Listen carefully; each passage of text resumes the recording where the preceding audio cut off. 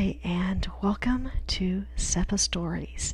So, I had recorded this particular story before, and I stumbled over some of the reading, and I thought it detracted from the really wonderful writing contained in this story. So, this is actually a replacement, and one of the things I wanted to also do with this particular piece of writing is this is going to be a multi-chapter fan fiction, though it isn't completed at this time. This is actually the first chapter that's been written. So with that kind of preface, let's talk a little bit about what the piece is.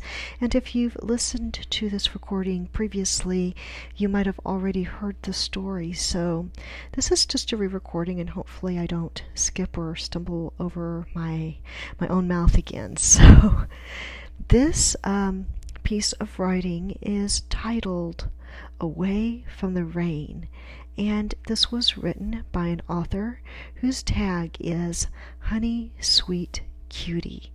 I found this work initially on www.fanfiction.net, and as I think I've mentioned on a couple of other stories, this is more or less a go-to for me. I like the way this particular site is laid out, and you have the ability to change fonts and things like that within the app and also on their website. So it also gives really good, clear ratings, and you can very quickly search and find things. So Archive of Our Own is also another really wonderful site that houses and you can locate fan fiction. You can find fan fiction on Wattpad, and you can a lot of people have independent blogs and Facebook pages, so if you're looking for a piece of fan fiction, it is out there. So, and as I scout and find pieces to share with you, I will certainly share what sites I found these pieces from in case you'd like to research or read more writing by the author. Alright, so let's talk about a little bit of the settings, and I'm going to kind of recover some things that we initially talked about on the first reading we attempted for this story.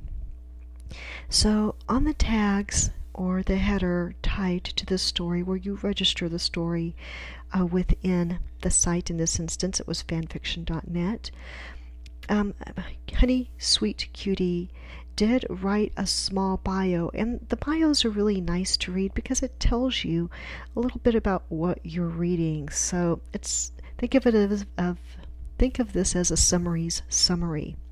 So this says, the rain hasn't stopped falling since the end of the war.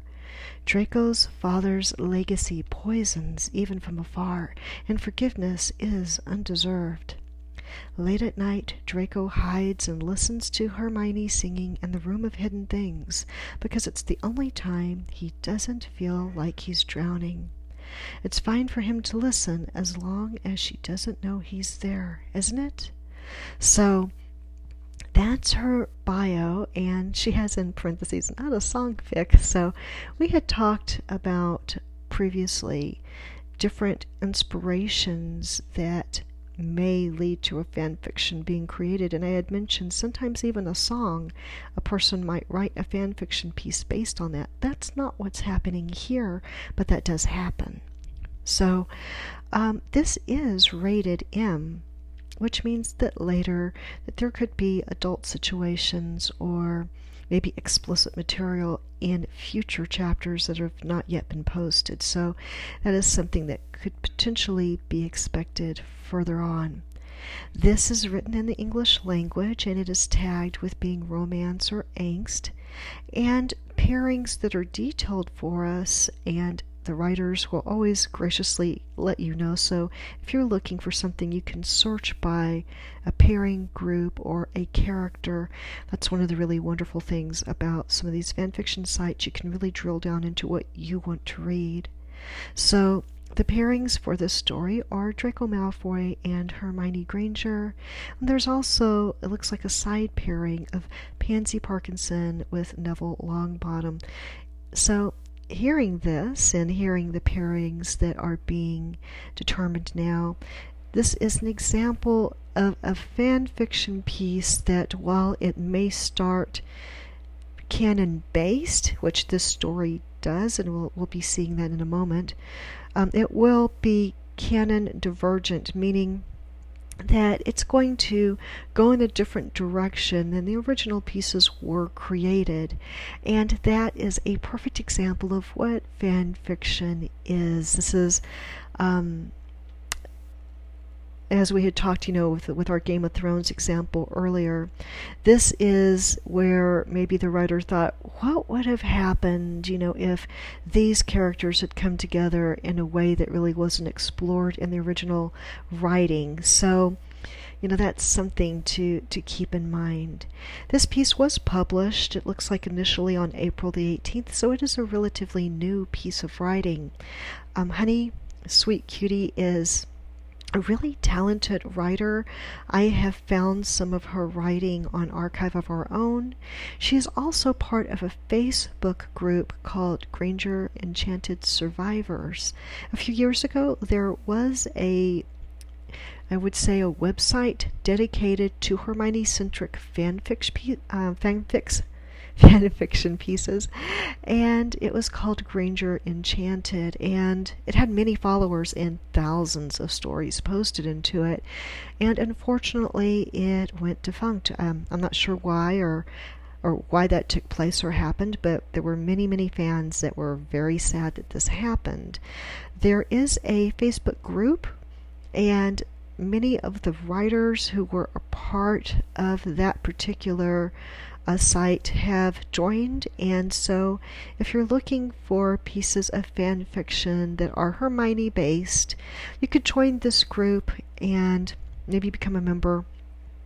And what's really awesome about this group is that you're seeing posts and updates to new and current stories that are being written by authors that are actively working to make a thing. So that's a wonderful resource if you're looking for something that's fresh and new.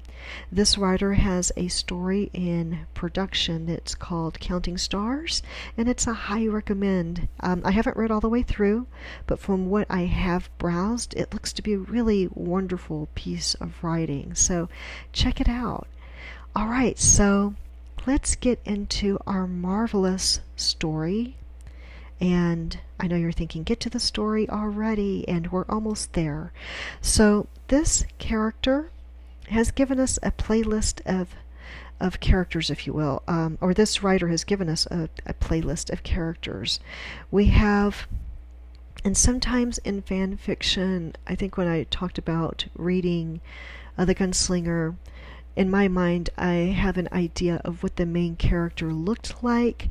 Sometimes your fan fiction authors or writers will kind of give you a nudge and a lead, and in this instance, picture Robert Downey Jr. for a character we will be visiting in the story called Auguste Bell. And Pansy Parkinson, she has recommended think about Lily Collins. Emma Watson is, of course, Hermione Granger. And we have Lucky Blue Smith cast for Draco Malfoy. For me, I'm a Felton fan, so that's probably where my mind is going to go to. Sometimes your fanfiction writers will even give you a playlist of music that you could listen to if you were wanting to kind of give yourself some ambience, or maybe that inspired them in writing a piece of fiction.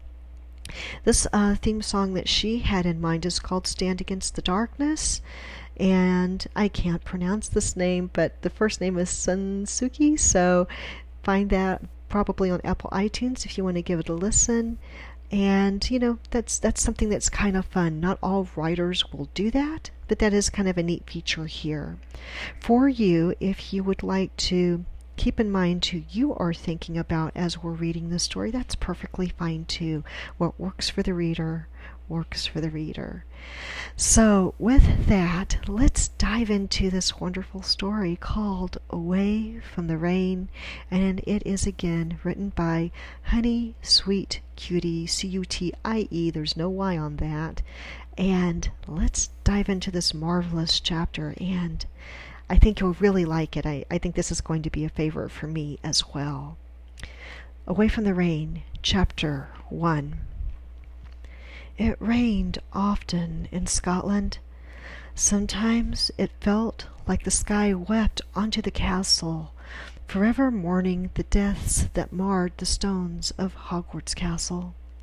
Scottish raindrops were heavy and persistent, never-ending in the sort of way that a mother never stops grieving a lost child. The blood of innocent children had crept so far into the earth that it had taken root, growing invisible trees made out of pure souls that stretched to the ceilings and left a chill all over the campus. Hogwarts would forever be tainted with sorrow, and no amount of magic nor good intentions could restore it to its former glory. While the remaining Hogwarts students would live on, and the school would accept new students year after year, the sky continued to pour out its lamentation, as if the rain could wash away the remnants of hellfire and darkness. The castle was restored over the course of the summer, with the combined efforts of adults and children alike. And after a 1-month delay, the school year began in October. First years crowded Platform 9 3/4, mingling with other students that hadn't chosen to take a gap year, and everyone walked with a cautious step. Cautious steps that spoke of trepidation and hope, and sleepless nights, and a hunger for normalcy that felt slippery from the rain.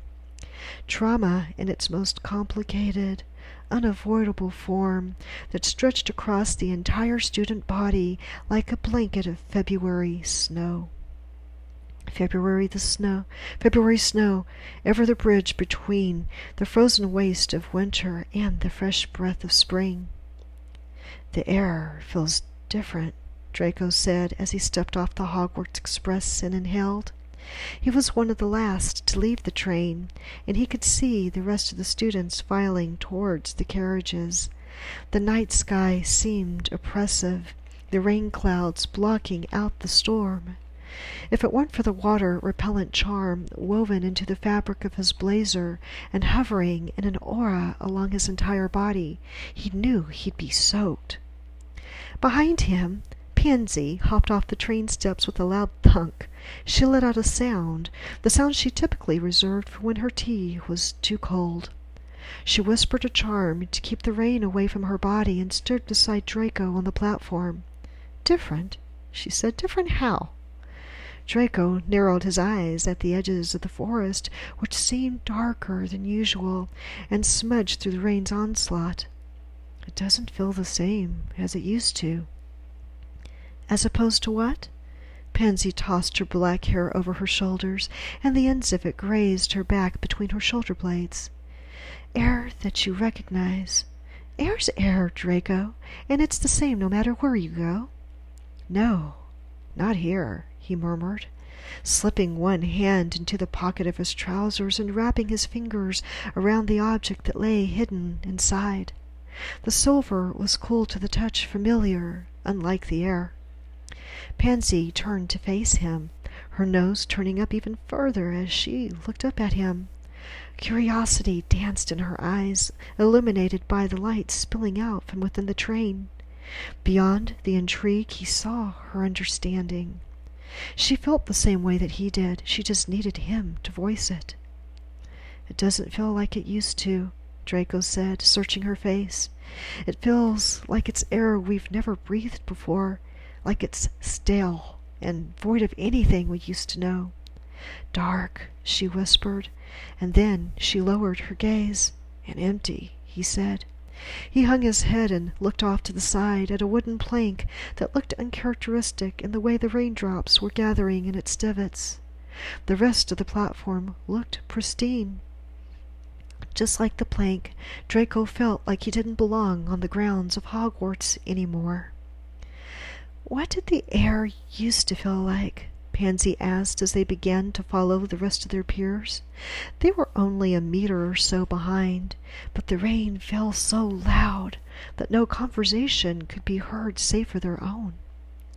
Draco stared at the ground, at the mud and grass that he had traversed for years, and he felt like he had no idea where he was. He walked the same path since he was a first year, yet he recognized nothing. It was as if Hogwarts had closed a door to him, some intangible gate made of betrayal that everyone was allowed to pass except for him. Him, the one who had betrayed the very stones of the castle to let the devil in.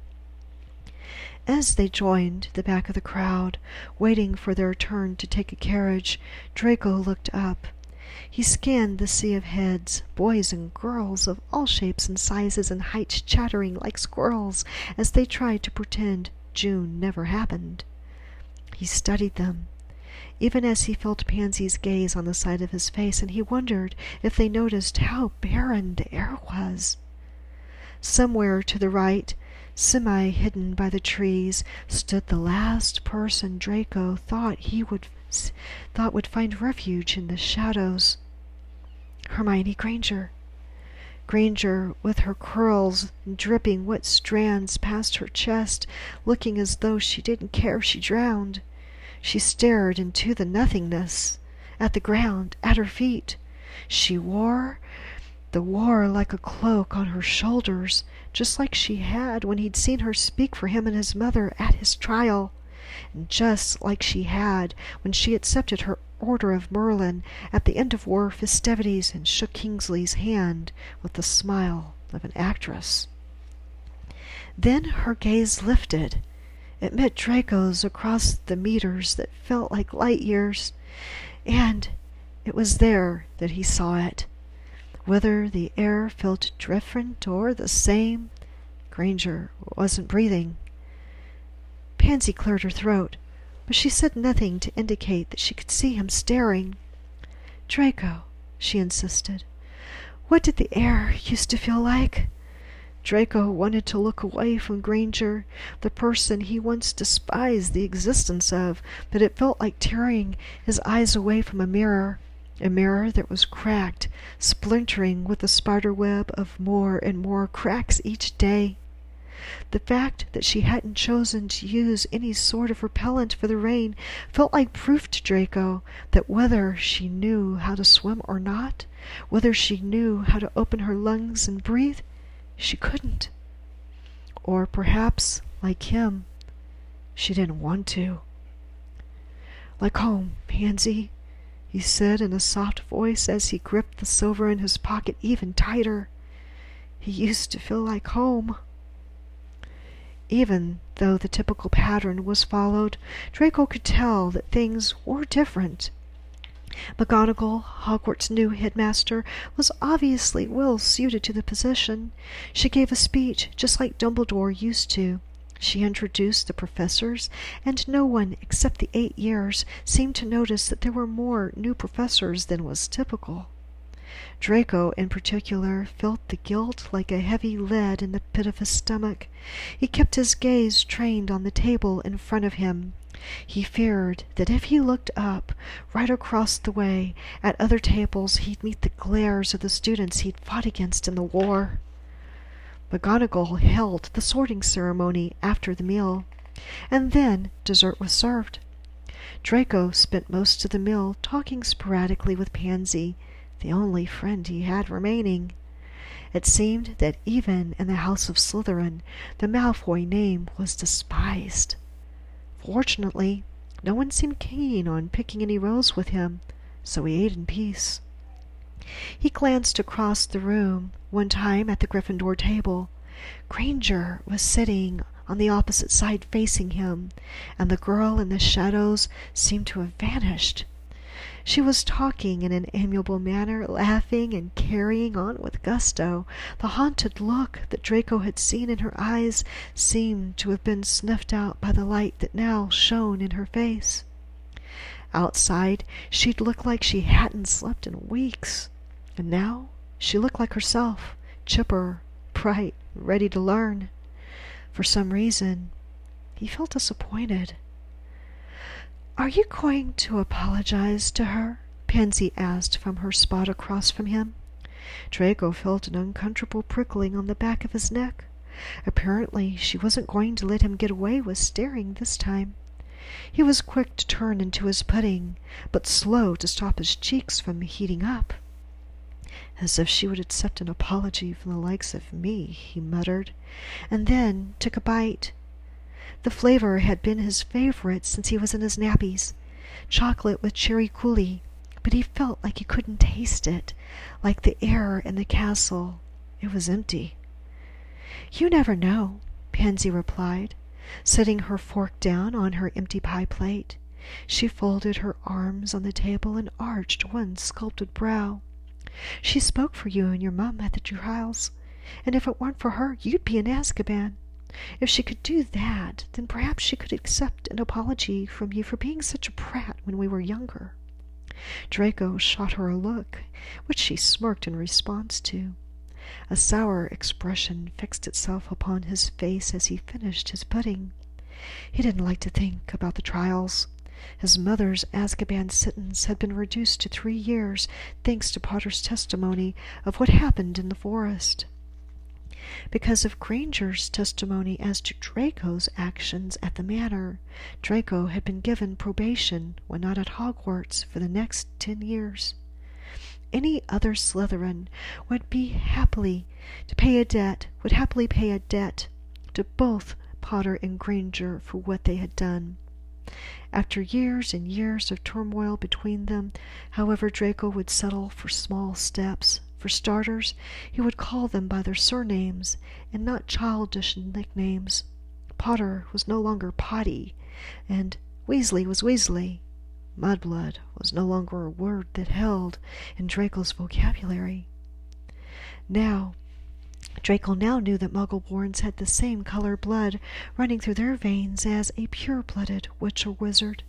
Granger's blood was thicker and stronger than anyone else. Draco had seen her take on adult Death Eaters during the final battle with the most feral snarl on her face. He'd seen her take them on and win. He'd seen her skin carved into like a slab of meat by his own bloody aunt while keeping the lid shut on her secrets. She was braver than any Gryffindor he'd ever heard or read about. Any witch braver than Godric Gryffindor himself was as genuine as a diamond. Life debt or not, apologizing to Granger was a completely different situation. Draco felt like apologizing to her would be like serving Thestral shit on a silver platter. Granger was a war heroine. She didn't deserve his insolence, let alone his self-serving apologies. She didn't need them or want them. "I can see you brooding," Pansy said. "You wear the lines in your forehead like a mask." Draco swallowed his final bite of pudding. "Come off it. Everything's always got to be a metaphor with you, doesn't it?" Pansy sniffed, but her brow remained lifted. "Don't snip at me because you aren't capable of analyzing the things I say. What's the issue? Just talk to her." "No." "Why not? You feel guilty, don't you?" "Of course I do." Draco felt his old tempers flaring. He fixed Pansy with as fiery a glare as he could muster, wary of the students around him picking up on the tension. "I issued a public apology from the Prophet for my family's part. I wouldn't have done that if I didn't feel at least some measure of guilt." Pansy pursed her lips. "Somehow I feel like a public apology meant to cover all your bases is not the same as personally apologizing for making her life a living—" "I said come off it." Draco's voice lashed out across the table, drawing sharp looks from those around them. "This is the 10,000th time you've said this to me. I will apologize if and when I see fit, Pansy Parkinson. And I won't have anyone speaking to a Malfoy as though he owes anyone more than he's willing to give. Even you." Feeling the anxiety warring with his irritation, Draco rose sharply to his feet. He was heading to the Slytherin common room and taking whichever room was available. McGonagall hadn't done the closing announcements, nor had she announced the new Slytherin head of house, but he didn't care. His emotions were all over the place, spilling out all over the ground of his heart like a game of exploding snap. Draco knew that Granger deserved a personal apology. If anyone deserved one from him, it was her. He'd bullied her with the intent of diminishing her spirit, of turning her into a reduction of that Hermione Granger that everyone had come to know in school. It hadn't worked, by Salazar, if he hadn't done his damnedest in the attempt. How was he supposed to walk up to her and apologize for that without making himself look like a complete and utter fool? "Draco, wait!" Pansy called after him, sounding worried and apologetic. "Shouldn't you wait for—" "I know where the dungeons are," he snapped, cutting her off. More gazes fell upon him as it became clear that Draco Malfoy was not staying for the end of dessert. He kept his back straight and his chin leaning forward. He tried his best not to look like he wore his family's shame like clothing. He did not check to see if Granger watched him go, and he did not look over his shoulder. Even if being a Malfoy was no longer an honor, he would never let a soul see him shed his crown. Draco met the new Slytherin head of house sooner than he thought he would. The dungeon corridor was colder than he recalled it ever feeling, and he could hear water dripping in places that he couldn't see. The rain continued to fall outside, but this part of the castle remained below ground. Quiet and oppressive, the corridor was no longer a place that Draco felt he could recognize. Either he'd been naive as a boy, or he was just jaded now, but it felt like a grave. Outside the windows that lined the corridor, the murkiness of the lake was black as ink. The creatures that once glowed had grown dim. Draco wondered if they'd left, or if their desire to live had dissipated with Dumbledore's death. He supposed he hadn't even paid attention during his 7th year, the rare times he'd even come to the castle. There were a lot of things about Hogwarts that Draco hadn't noticed before, things that were long gone now. Draco found the hidden entrance easily, descending the steps down further into the damp and cold. When he came to the blank stone wall that would open to none other than a Slytherin, the only portrait in the entire corridor was revealed to him like a ghost in the moonlight. Surprised, he found himself staring into the calm, blinking eyes of Albus Dumbledore. He looked exactly as he had the day he died, complete with his blackened hand and luxurious silk robes. He wore no hat, and his beard was so long that it nearly touched his lap. He sat in an armchair by a lit fireplace, and he said nothing. This portrait hadn't been there in the years before, so Draco didn't quite know what to do. He felt confused about it, and more than a little uncomfortable at having to look at his old headmaster in the eyes again. He'd had many nightmares about meeting with Dumbledore face to face since his 6th year, and the suddenness of this moment felt jarring, portrait or not. "Hello," Draco said, his voice seeming flat in the small area. He lowered his gaze. It felt silly to say hello to a man his godfather had killed to protect him. The portrait said nothing. It merely blinked.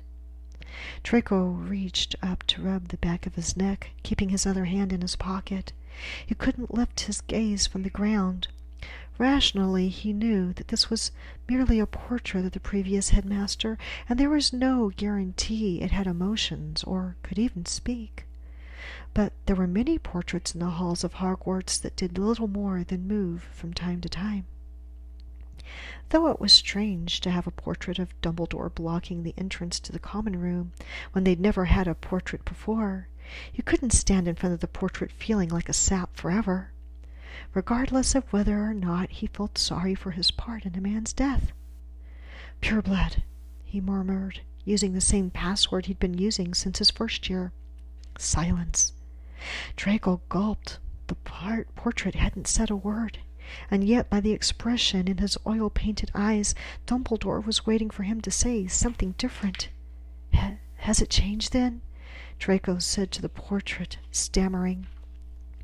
Dumbledore's portrait stared at him, then his gaze slid to the right. The moment it did, Draco heard the footsteps tapping down the stairs. It has, in fact. Draco whirled at the sudden voice, glancing behind himself. An older man came out of the darkness of the steps and approached Draco.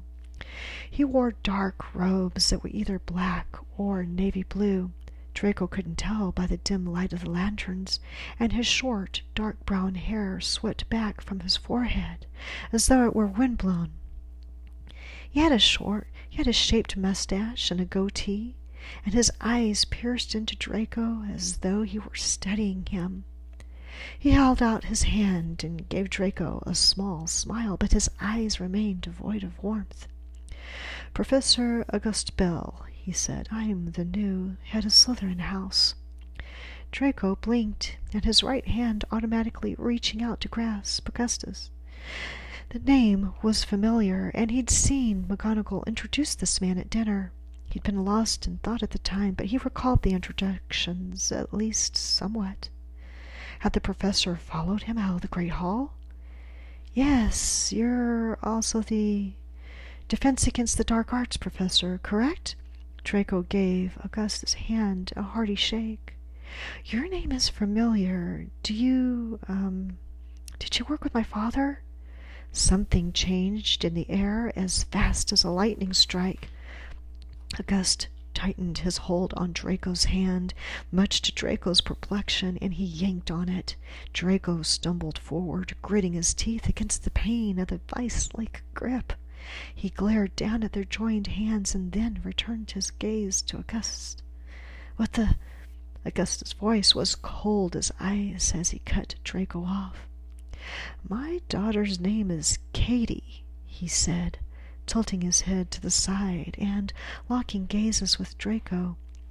"I'm sure you two have met once or twice. Katie Bell." Draco's heart skipped a beat, and he tried to take his hand back. August did not loosen his hold. He held Draco's gaze. "You have met, haven't you? Because she's told me so much about you. In fact, that you couldn't possibly be anything other than good friends." Draco was sorry for his part in the war and the things he had done, but he was still himself. He wasn't one to be threatened by someone he barely knew. With a sharp movement, he ripped his hand away and moved back. He put into his eyes all of the Malfoy family disdain that he possessed in his core and lifted his chin. "Katie Bell and I are nothing more than acquaintances, sir," he said, his voice a quiet hiss. "And while I don't think we will ever be more than that, I will apologize to her formally, if that is what you wish. I don't wish for anything more for you than for you to stay away from my daughter." Augustus' tone sounded tight, stretched thin over hot coals. "These are new times. Times where the Malfoy name has the same worth as half of a sickle. Your father has no power, and as long as you're a student in my class, in my house, you answer to me, and you will answer for what you did to my child." Draco wanted to avert his eyes, feeling the shame pressing down on him, but his pride refused to allow it. He maintained his posture and his glare. He did not look away. "So, what, a duel?" Draco adjusted the lapels of his blazer and looked down his nose at August. They were the same height, at a little over 6 feet tall, but Draco felt like he was only an inch off the ground. He had never been much more than a coward, and it wasn't lost on him that they were the only 2 wizards down here, and dessert was not yet over. "You kill me and make it look like an accident?" Augustus' eyes danced with mirth that Draco didn't understand, and he crossed his arms over his chest. You have no idea what your father did to me last year, do you? You haven't the slightest clue what he did to my family." Draco narrowed his eyes. "I didn't make it a point to keep tabs on him, no." Auguste leaned forward, and Draco felt his own back hit the front of the portrait. The two men glared at one another as Auguste's hand clenched in the fabric of Draco's suit. "Your weak excuse for a father nearly destroyed my family," the professor snarled. "And you turned my daughter into a ghost long before that. She can't even sleep a full night without seeing the end of your father's wand and dreaming of the cruciatus she was subjected to during the war. Do you know what that's like? When your daughter comes home from school and she spends her night screaming and crying." Draco's heart sunk into his stomach as the guilt reared its head again, but he remained firm in his indignation. "I'm not responsible for his actions." "No, but you're responsible for—" And Augustus trailed off and inhaled deeply. He spoke softer and let go of Draco's blazer to move back from him. "You're responsible for your own. You will apologize to my daughter, yes, but that doesn't mean I have to forgive you. And if I go to the headmistress about your lack of—" Draco sneered as he smoothed out his clothing, "professionalism." Auguste furrowed his brow and scoffed. And who's she likely to believe? The newest defense against the dark arts professor whose wife and daughter were tortured by Death Eaters during the war? Or the son of a demon who let the Dark Lord in? Draco took a deep breath. Auguste was right. He looked away and clenched his teeth so hard that it hurt. McGonagall may have been a friend to the Golden Trio, but she was no friend to Draco. Anything he had to say would likely be compared to an outright lie. There would be no more threatening to go to his father for Draco. He was on his own. "The password is loyalty, kid," Augustus said, crossing his arms over his chest. He gave Draco a once-over, something that your family has never understood about the Slytherin household, something your father sold for power, something you'll regret not understanding sooner by the time you graduate my class. Your room is the last one, on the left, and the right-hand hallway." Draco frowned. "That's a closet. It always has been a closet." "It's been converted," Auguste smirked. "Enjoy your new quarters, kid. It's gonna be a long year. See you in class tomorrow." With the sweep of his robes, he was gone, leaving Draco with a myriad of negative emotions, guilt over every mistake he had made, and anger in regards to the way he'd just been treated, and helplessness as to what he could do to help himself. He'd always regretted his 6th year, and he'd always regretted casting the Imperius curse on Katie. He had known that his father was in Azkaban for life for his crimes, but had he really been dense enough to think that there would be no societal consequences for it at all? He hadn't fully grasped what his own future would look like when he crossed one of his father's victims. "The Piper wants my family's payment," Draco thought, "and I'm going to have to be the one to pay him." When Draco finally saw the closet that had been converted into his new quarters for the year, he felt like crying. It was only big enough for a bed, a small circular window, and a one-person desk, nothing else. In first year, he'd heard a rumor that Potter lived in a cupboard under a stairwell at home.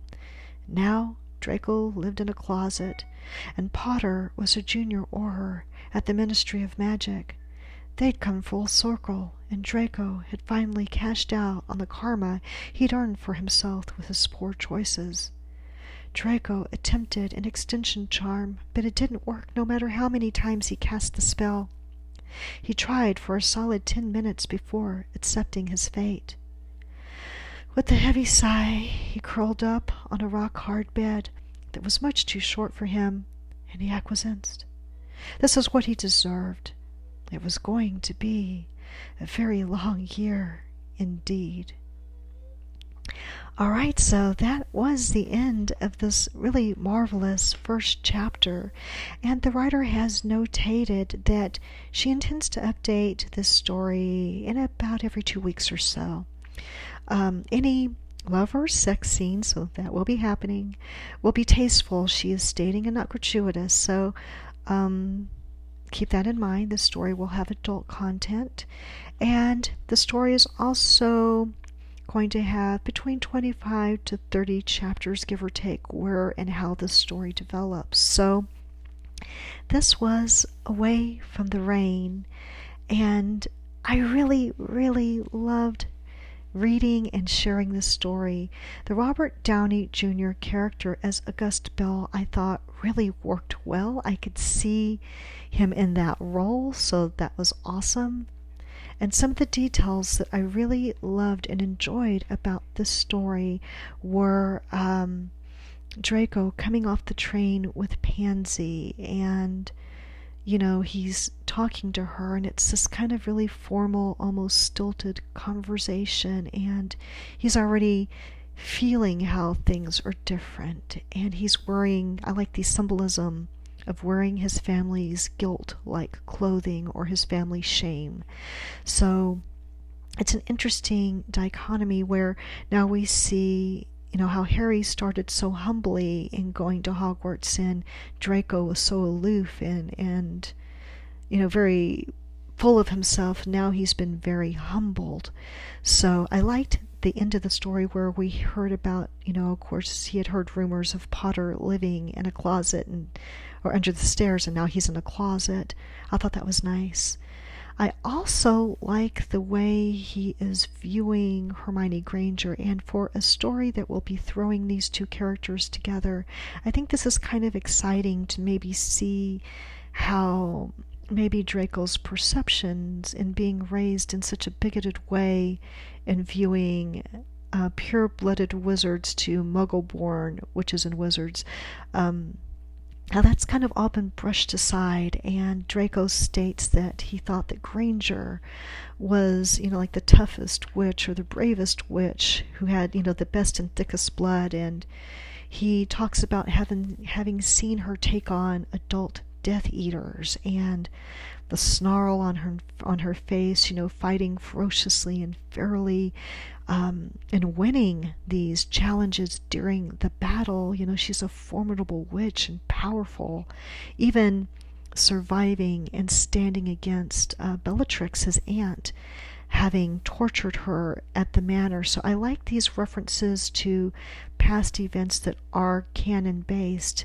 One of the things that's interesting up to this point of the story is that this story, to the end of the first chapter, is canon compliant, which means that every part of the story has followed what Rowling initially created. It's just kind of expanded on what has taken place. You don't have Severus Snape, at this point magically surviving. You don't have there's very definite loss that has happened. McGonagall is, the new headmaster.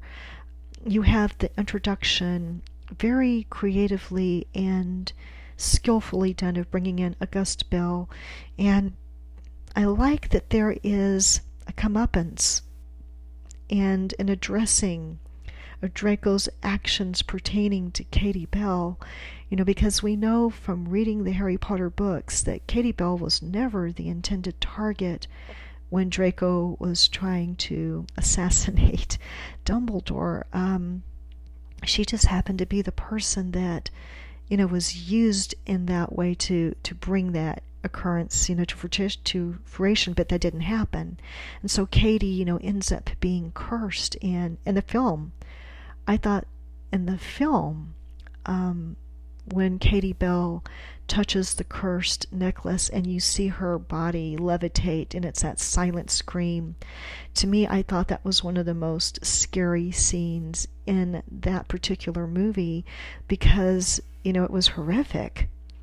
And in the books, it was also very well done. So to kind of have this new character, her father, expand on that to Draco and, kind of looking for retribution for his daughter and his family.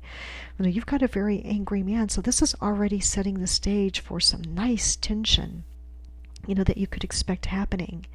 So this is very much, I think, a comeuppance story, and I'm really excited to see what's going to happen between Draco and Granger as the story unfolds and progresses. I loved Pansy and this incarnation of the story.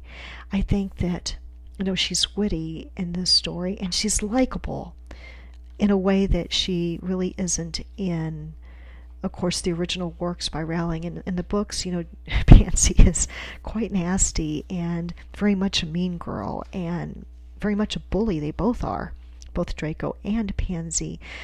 So to kind of see them having to lean on each other and really have nobody but each other, is really quite wonderful to kind of see their friendship and their tension with her trying to convince Draco of all things that he needs to apologize, to Granger. So she's actively working for his behalf, and it's kind of a turnaround for this character, a maturity to this character that I'm really excited to see, how she's going to develop out. And appearing with Neville, I think, is going to be really, really fun to see happen. So that is what fan fiction is. This is what fan fiction is, where you play with the characters and maybe throw them together in a new and a unique way.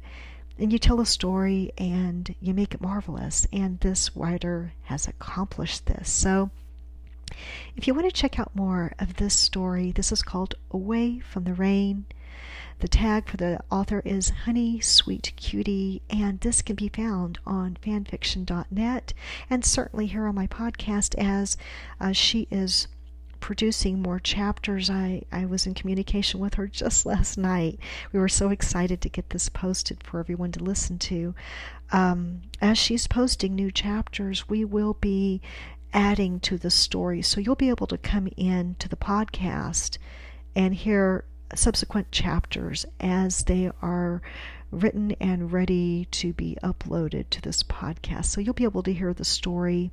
And how that will work is you'll simply click on this and you can pick up where this chapter leaves off and be able to continue on listening to the story. So thank you for joining SIPA Stories, and I hope that you have a marvelous day, and I really hope you like this story. This is a wonderful, I think, first chapter, and we will see you next time. Thanks for listening. Hi, and welcome back to SIPA Stories. All right, so I can't leave this piece of writing alone. And honestly, I will tell you just a little up front, and this will be a pretty short recording or podcast edition to Away from the Rain by Honey Sweet Cutie. Many, many years ago, when I was studying creative writing and creative writing processes, it was discussed in one of my courses that when a body of writing stays in your mind, it's effective, it works. And I first read Away from the Rain, a few weeks ago, and it stayed with me. There are elements of the story that I just can't wait to hear coming up. So let me tell you what worked for me as a reader of the story and a reader of the story, putting this on podcast. I really these are some strengths I find in this particular story. I really like the poetic nature of this story. And in a weird way, and not weird, it was just kind of a simultaneous type of a thing. I was rereading Stephen King's The Gunslinger book, and that book for Stephen King is very, to me, untypical of his other writing. The Carrie, Cujo, Rose Madder, even, say his newer stories, Insomnia or The Stand or It. He has this type of writing style that you start reading and it just pulls you right in, and he is a master at what he does. For me, a standout book from everything he has written, and it was written in 1978, was Stephen King's The Gunslinger book, which I read that on this podcast, as a sampling to see how I could read different characters and if this was something I would want to pursue. And yes, it did teach me that I did. But it also refreshed me to that particular book, and one of the things that parallels to this story is the use of a poetic language. So, when Away from the Rain begins, it starts off talking about, or the first sentence is talking about the rain in Scotland. And then you're hearing about, how the castle just seems sad, and to me, the very intro of the story is a poetic unfurling, almost like a flower blooming. And for me, as a reader, for the things I like to enjoy reading, it really spoke to me, and it opened up the story, and it really caught my imagination. Another thing that works for me as a reader is imagery within the story. You can tell a story and it be practically all dialogue, and that works for some stories. You can tell a story through the device of letters or diary ads or diary recordings or maybe newspaper clippings. And as I'm kind of hearkening back to Stephen King does this in Salem's Lot a little bit before telling his story. And beginning and end, you hear newspaper clippings of what's happened after. Some of the best, I think, films start off with news reports, like zombie stories where things are breaking loose before you dive into the story. And for those things, it's effective. And that's not the device being used here. Here we have a more flowering bloom of the story that's delicate, and that draws me in. So there are different writing styles and devices, and this is one of the things that really has drawn me to fan fiction and the marvelous different writers who really are sharpening, honing their craft, and sharing their ideas and stories, whether or not they're inspired by a larger piece of writing. The fact that they're creating something is beautiful, and this story, I think, could be a really beautiful story to unfold. So I'm really waiting on tenterhooks here for more chapters. It's write faster, honey, sweet cutie, write faster. But let me tell you some of the details that I can't get out of my mind, and for me as a reader, why this story works. First of all, I loved how the story begins with a sense of apprehension. People are on platform 9 3/4, and it's almost like they're forcing themselves to be cheerful. And having lived through many things in my life, I am a post 9/11 person. I remember how things felt different from one day to the next after such a huge event having happened. And I think this writer captures that feeling very well of, people hesitant, taking tentative steps, but hopeful and apprehensive and scared and wanting things to kind of fall into normalcy. And sometimes things don't, or sometimes they do, but in a different way. So I thought that was very, very carefully captured, very delicately captured. I loved Draco and Pansy exiting the Hogwarts train, and it's raining, and I like the device of the weather, adding to Draco's and Pansy's conversation where they're together. He's like, the air, it feels different. Or, Pansy's like, air's air. What are you talking about? And I love Pansy because Pansy, even though the language and the conversation is a bit stilted, and there's a deeper meaning between them and what they're expressing to each other, she adds a bit of a bit of humor in a not humorous way. She's Pansy. And you can kind of see, as I've mentioned in my previous commentary, how there's almost a maturity to her. So, and we do know that it's Pansy who's, well, let's give them Harry Potter. So she's going to have her very own challenges in the story to have to overcome. And and I'm excited to see where the story is going to take her as a character. But as a friend to Draco, she's there and she's sensitive to how he's feeling, and she's perceptive of where his eyes are laying and, what's pulling his direction. She is aware of him, I think, in a way that even Draco isn't aware. So I'm really excited to see how this is going to flower and unfold. I liked the device of Hermione being in the shadows coming off that train and Draco seeing her.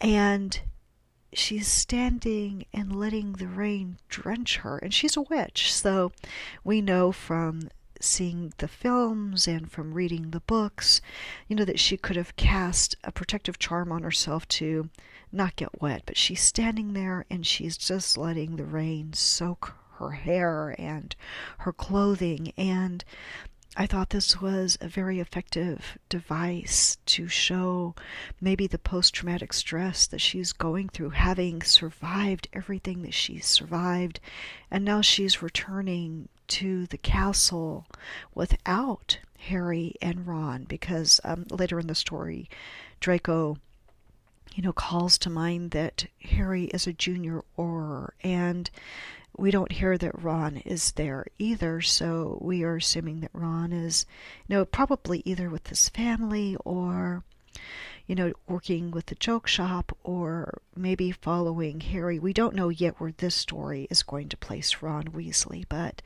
he is not with her. Hermione is very much standing on her own in the rain and going through this moment of stress, or maybe despair, or maybe she's lost herself, and Draco is seeing her and he's seeing that she's not breathing. So I thought that was very well done and lovely.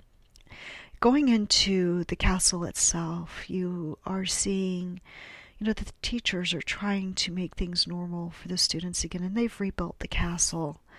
And it took adults and children. And I think the thing about the Harry Potter books that's always stood out to me is that the Battle of Hogwarts, though there were wizards fighting in the Battle of Hogwarts, that was a children's war. And that's what makes the original Harry Potter books so poignant, is that at the end of the day, it wasn't the grown-ups. There were a handful of them coming in to rescue the day. It was the children. So it's a children's war, and that's even more heartbreaking, that the only people willing to stand up against what was oppression were a very small, select few group of adults, and then children, the children themselves. So I've always, I think that's why I like the Harry Potter series so much, is the heartbreaking unfolding that this is what it came down to. And I think that this is going to, be a nice device, because in any war you have people on both sides of the line, good and bad, and sometimes the in-between part, the no man's land, is gray. And take Severus Snape, who was a spy for both sides and was complicated in his own right, whatever his motives or reasons. He sacrificed so much to be effective to overthrow, of course, Voldemort. And or the, of course, the Death Eaters that he was a part of. So being a spy was huge. And then Draco, we know from canon, is pretty much forced into being a Death Eater himself. He might have believed in it because he was young and that was the ideology he was taught, but it's complicated for him too because he was pushed into it, and at a young age may not have had the ability to have been able to make better choices. Everyone has a choice. Hermione made a choice, and Ron and Harry made choices, and the children who fought in that final battle made choices. But, Draco may not have had choices because of living in the same house where Voldemort had decided to set up, his temporary rule or his command, simply because of what his father had gotten them into. So we know that from this story and also from canon that Lucius Malfoy is serving out a sentence in Azkaban, and his mother, Narcissa, has been given a relaxed sentence because she lied to Voldemort when Harry was in the forest and had gone to confront Voldemort. So, which if you've read the books, you know what that's all about. So I'm not going to cover that again. But then you have Draco. And, we know from the Pottermore site and also from canon and from other wonderful fan fiction pieces and hardcore fans that we know that it's Harry and Hermione who speak for Draco when he's having his trial, when they're trying to decide if he should go to Azkaban. And we do know that he is punished and is, I think, ordered to go back to Hogwarts, or maybe he wants to go as well, to finish his education, but he is given probation.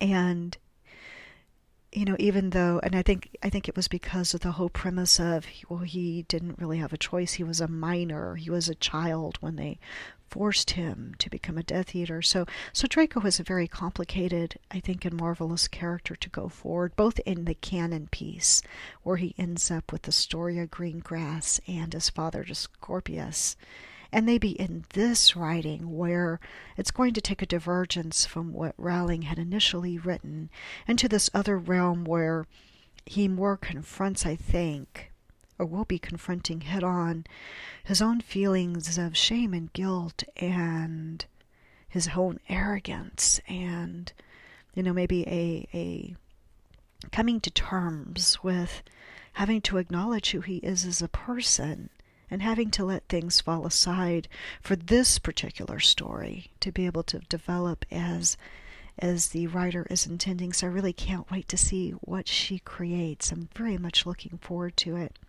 I didn't feel I got to expand on these lovely details in my re-recording. As I'd mentioned, I had all kinds of technical difficulties, and then I was reading, and it was hours of trying to get this podcast up. I'm learning so much trying to share these wonderful stories with you. So I wanted to give the story and the writer both due credit for a marvelous piece of writing, for a very solid, well-crafted first chapter. Well done, honey sweet cutie, and I very much love what you are creating. This writer has another story that she is working on simultaneously, and I think that's a feat in itself. That's multitasking at its best, and that story is called Counting Stars. So if you liked this first chapter, check out Counting Stars. This is a setting where Voldemort won, and she being the character of Hermione Granger, is trying to survive in this dystopian world that is very different. It's a completely different outcome to what we know and love already. So if you're interested in seeing what that's all about, give that a listen, or I haven't read it yet, so that'll be coming. But maybe give it a read. Give it a read. And if you like hearing these stories, please share these. And as I've mentioned, going forward, there'll be a bit less commentary and a lot more story reading so that you have a more natural and even flow. I will always give commentary, maybe not to this length, so that the writers have feedback for what they're creating. If you're creating something, you want to know how it's received. And if you'd like to message me, or if you're interested in maybe having your piece of writing read on this podcast, you can email me at SEPPA, SEPPA 200 at gmail.com. Now, due to volume, it may take me a bit to get back with you, but I will always try to review emails and get back as quickly as I can. So with that, thank you for listening to SEPPA Stories and helping me to launch this podcast. And this is for you guys, and for me too, and for our writers. So fanfiction lovers, yes, unite. Story writers and creators of all things amazing, yes, yes. And writers, continue to write. There is a demand for what you're doing. All right, with that, we'll see you next time. Thank you for joining SEPPA Stories. If you like this, be sure to follow or subscribe, whether on Spotify or Apple iTunes. And this way you can hear the latest stories as quickly as possible. All right, you take care. We'll see you next time.